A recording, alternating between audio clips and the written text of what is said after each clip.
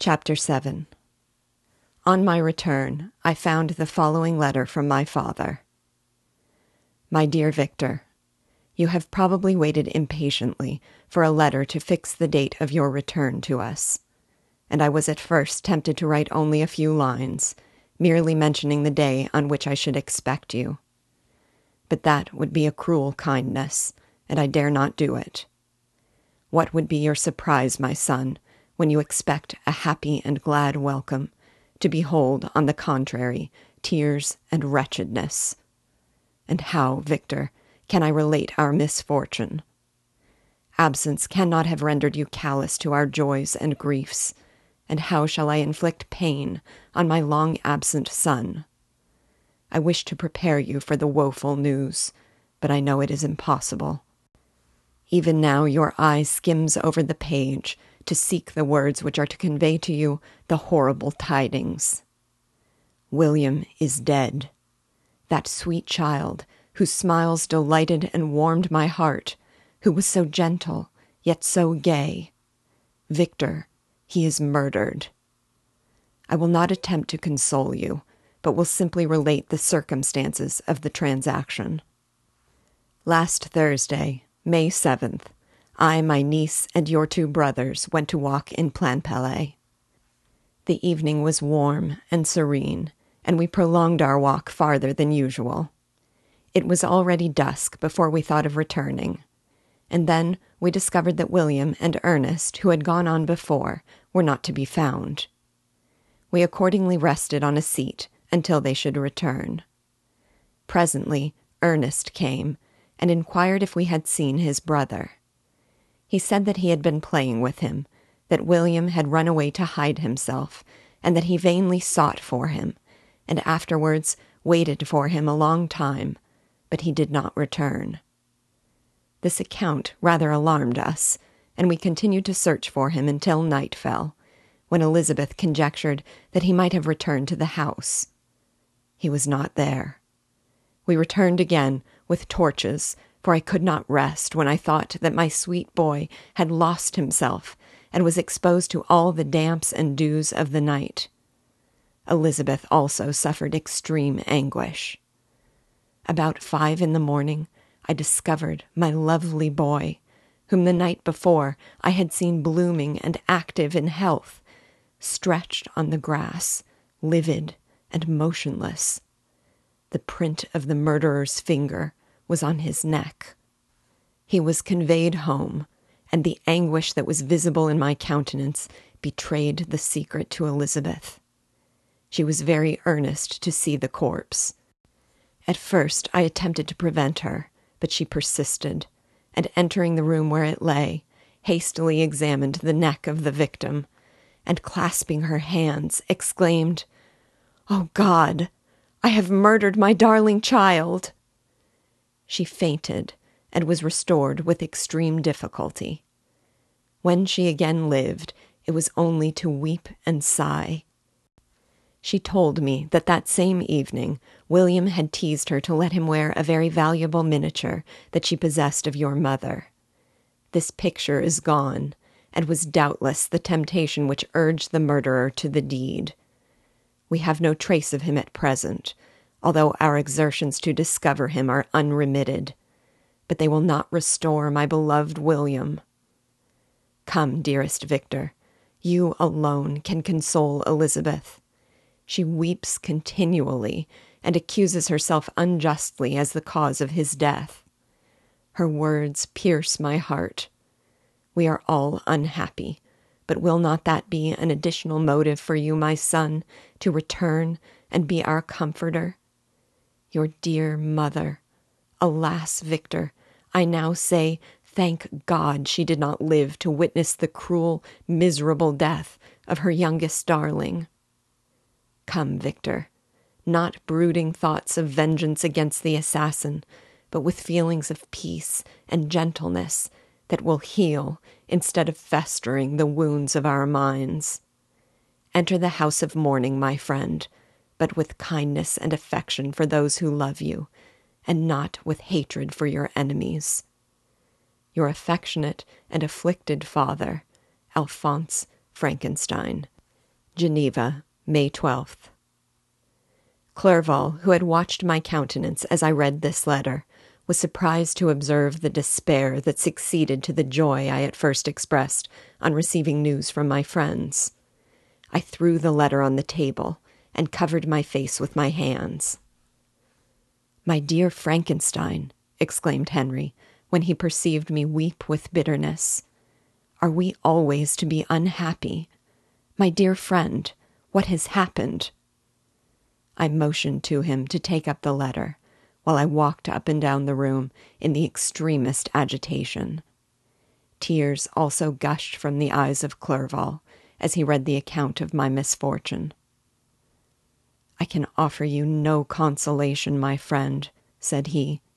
"Your disaster is irreparable. What do you intend to do?" "To go instantly to Geneva. Come with me, Henry, to order the horses." During our walk, Clerval endeavored to say a few words of consolation. He could only express his heartfelt sympathy. "Poor William," said he. "Dear, lovely child, he now sleeps with his angel mother, who that had seen him bright and joyous in his young beauty, but must weep over his untimely loss. To die so miserably, to feel the murderer's grasp! How much more a murderer that could destroy such radiant innocence! Poor little fellow! Only one consolation have we. His friends mourn and weep, but he is at rest. The pang is over. His sufferings are at an end forever. A sod covers his gentle form, and he knows no pain. He can no longer be a subject for pity. We must reserve that for his miserable survivors." Clerval spoke thus as we hurried through the streets. The words impressed themselves on my mind, and I remembered them afterwards in solitude. But now, as soon as the horses arrived, I hurried into a cabriolet and bade farewell to my friend. My journey was very melancholy. At first I wished to hurry on, for I longed to console and sympathize with my loved and sorrowing friends. But when I drew near my native town, I slackened my progress. I could hardly sustain the multitude of feelings that crowded into my mind. I passed through scenes familiar to my youth, but which I had not seen for nearly 6 years. How altered everything might be during that time! One sudden and desolating change had taken place, but 1,000 little circumstances might have by degrees worked other alterations, which, although they were done more tranquilly, might not be the less decisive. Fear overcame me. I dared not advance, dreading 1,000 nameless evils that made me tremble, although I was unable to define them. I remained 2 days at Lausanne, in this painful state of mind. I contemplated the lake. The waters were placid, all around was calm, and the snowy mountains, the palaces of nature, were not changed. By degrees the calm and heavenly scene restored me, and I continued my journey towards Geneva. The road ran by the side of the lake, which became narrower as I approached my native town. I discovered more distinctly the black sides of Jura and the bright summit of Mont Blanc. I wept like a child. Dear mountains, my own beautiful lake, how do you welcome your wanderer? Your summits are clear, the sky and lake are blue and placid. Is this to prognosticate peace, or to mock at my unhappiness? I fear, my friend, that I shall render myself tedious by dwelling on these preliminary circumstances. But they were days of comparative happiness, and I think of them with pleasure. My country, my beloved country! Who but a native can tell the delight I took in again beholding thy streams, thy mountains, and more than all, thy lovely lake? Yet, as I drew nearer home, grief and fear again overcame me. Night also closed round, and when I could hardly see the dark mountains, I felt still more gloomily. The picture appeared a vast and dim scene of evil, and I foresaw obscurely that I was destined to become the most wretched of human beings. Alas, I prophesied truly, and failed only in one single circumstance, that in all the misery I imagined and dreaded, I did not conceive the 100th part of the anguish I was destined to endure. It was completely dark when I arrived in the environs of Geneva. The gates of the town were already shut, and I was obliged to pass the night at Secheron, a village at the distance of half a league from the city. The sky was serene, and as I was unable to rest, I resolved to visit the spot where my poor William had been murdered. As I could not pass through the town, I was obliged to cross the lake in a boat to arrive at Plainpalais. During this short voyage, I saw the lightnings playing on the summit of Mont Blanc in the most beautiful figures. The storm appeared to approach rapidly, and on landing, I ascended a low hill that I might observe its progress. It advanced. The heavens were clouded, and I soon felt the rain coming slowly in large drops, but its violence quickly increased. I quitted my seat and walked on, although the darkness and storm increased every minute, and the thunder burst with a terrific crash over my head. It was echoed from Salève, the Juras, and the Alps of Savoy. Vivid flashes of lightning dazzled my eyes, illuminating the lake, making it appear like a vast sheet of fire. Then, for an instant, everything seemed of a pitchy darkness, until the eye recovered itself from the preceding flash. The storm, as is often the case in Switzerland, appeared at once in various parts of the heavens. The most violent storm hung exactly north of the town, over that part of the lake which lies between the promontory of Bellerive and the village of Coppet. Another storm enlightened Jura with faint flashes, and another darkened and sometimes disclosed the Mole, a peaked mountain to the east of the lake. While I watched the tempest, so beautiful yet terrific, I wandered on with a hasty step. This noble war in the sky elevated my spirits. I clasped my hands and exclaimed aloud, "William, dear angel, this is thy funeral, this thy dirge." As I said these words, I perceived in the gloom a figure which stole from behind a clump of trees near me. I stood fixed, gazing intently. I could not be mistaken. A flash of lightning illuminated the object and discovered its shape plainly to me. Its gigantic stature, the deformity of its aspect, more hideous than belongs to humanity, instantly informed me that it was the wretch, the filthy demon to whom I had given life. What did he there?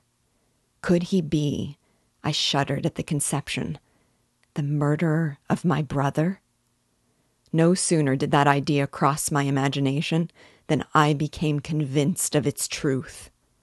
My teeth chattered, and I was forced to lean against a tree for support.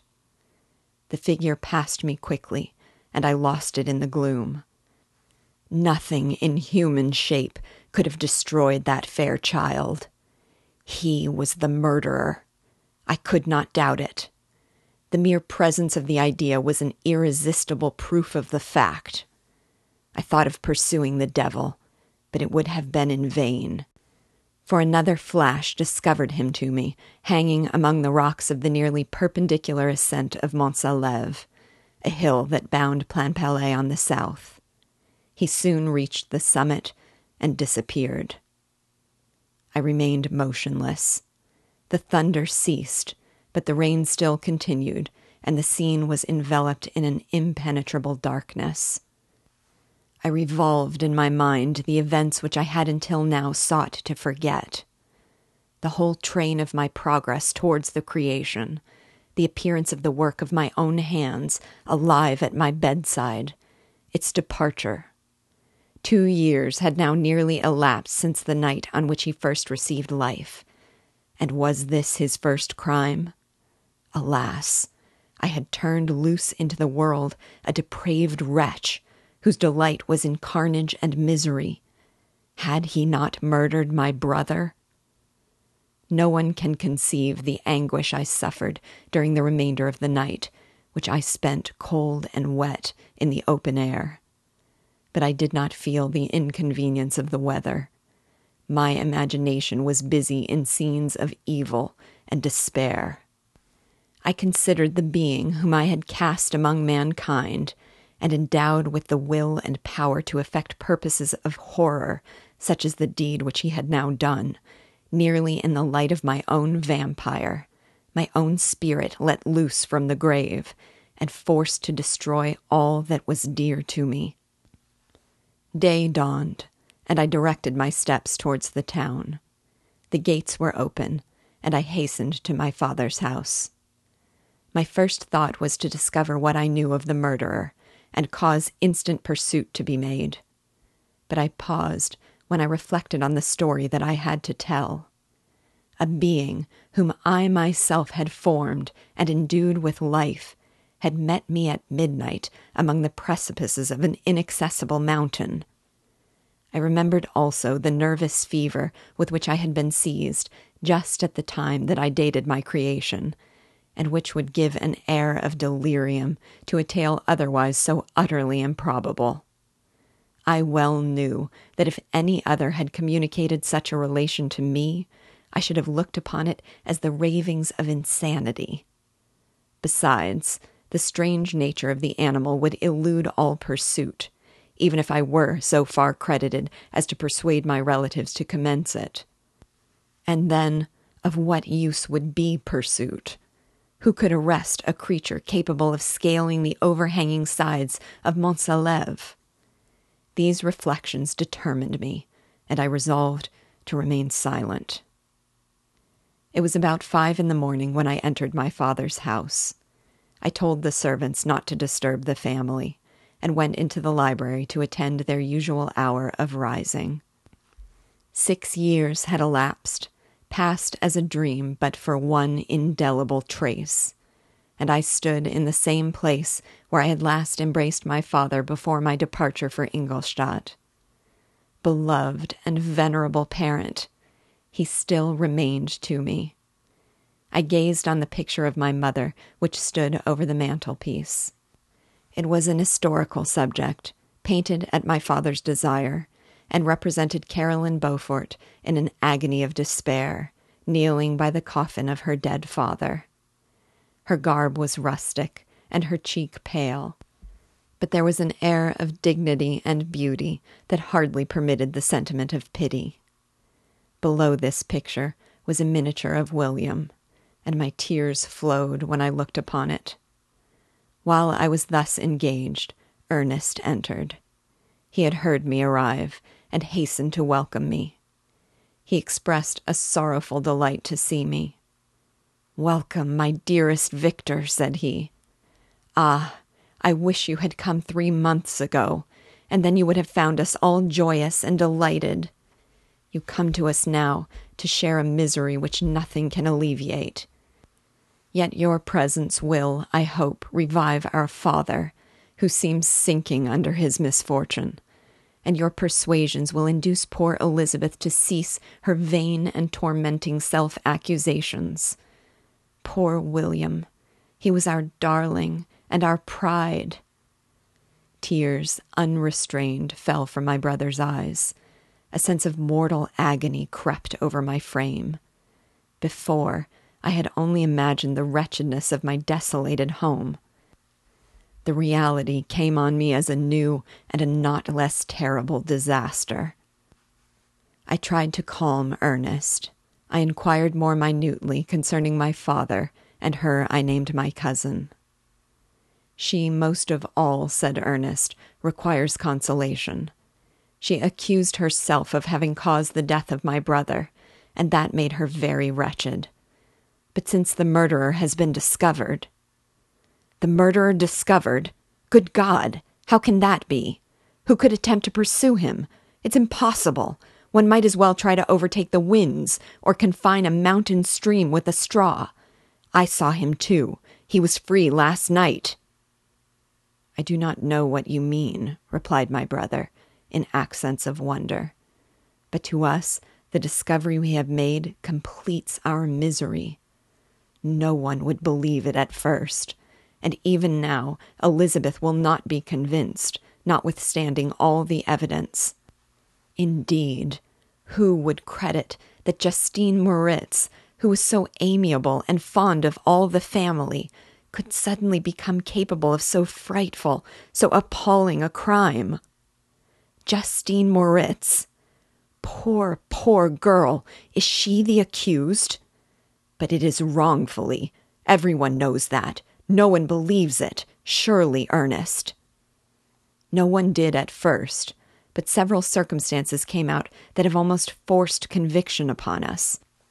And her own behavior has been so confused as to add to the evidence of facts a weight that, I fear, leaves no hope for doubt. But she will be tried today, and you will then hear all."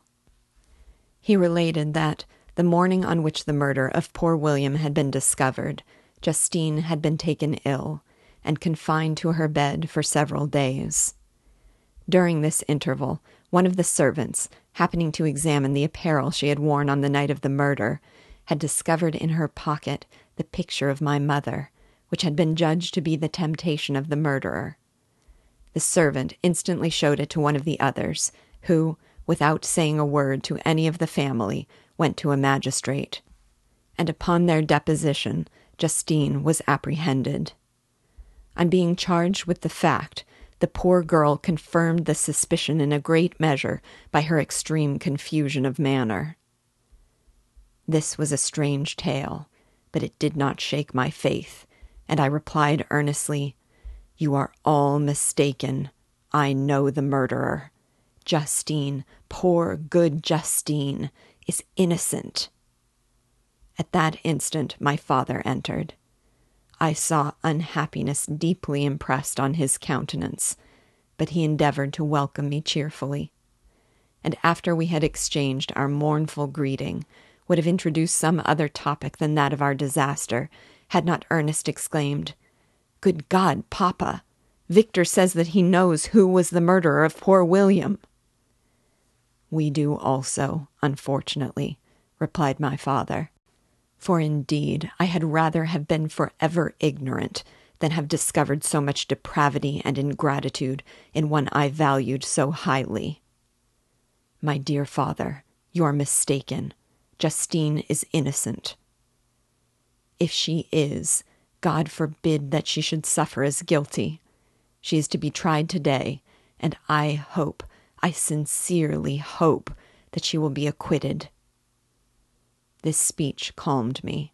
I was firmly convinced in my own mind that Justine, and indeed every human being, was guiltless of this murder. I had no fear, therefore, that any circumstantial evidence could be brought forward strong enough to convict her. My tale was not one to announce publicly.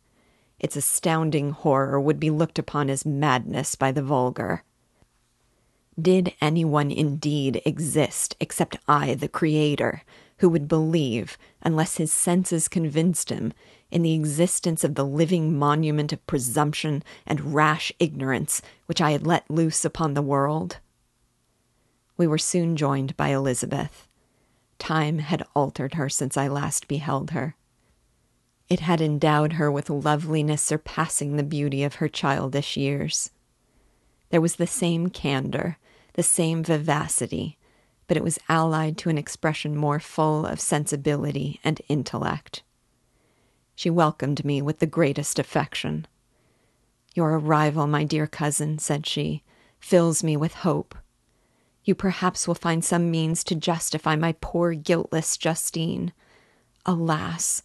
Who is safe if she be convicted of crime? I rely on her innocence as certainly as I do upon my own. Our misfortune is doubly hard to us. We have not only lost that lovely, darling boy, but this poor girl, whom I sincerely love, is to be torn away by even a worse fate. If she is condemned, I never shall know joy more. But she will not. I am sure she will not. And then I shall be happy again, even after the sad death of my little William. She is innocent, my Elizabeth, said I, and that shall be proved. Fear nothing, but let your spirits be cheered by the assurance of her acquittal. How kind and generous you are!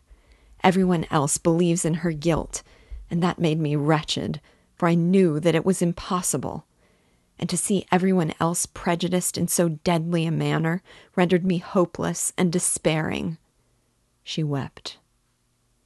Dearest niece, said my father, dry your tears. If she is, as you believe, innocent, rely on the justice of our laws, and the activity with which I shall prevent the slightest shadow of partiality.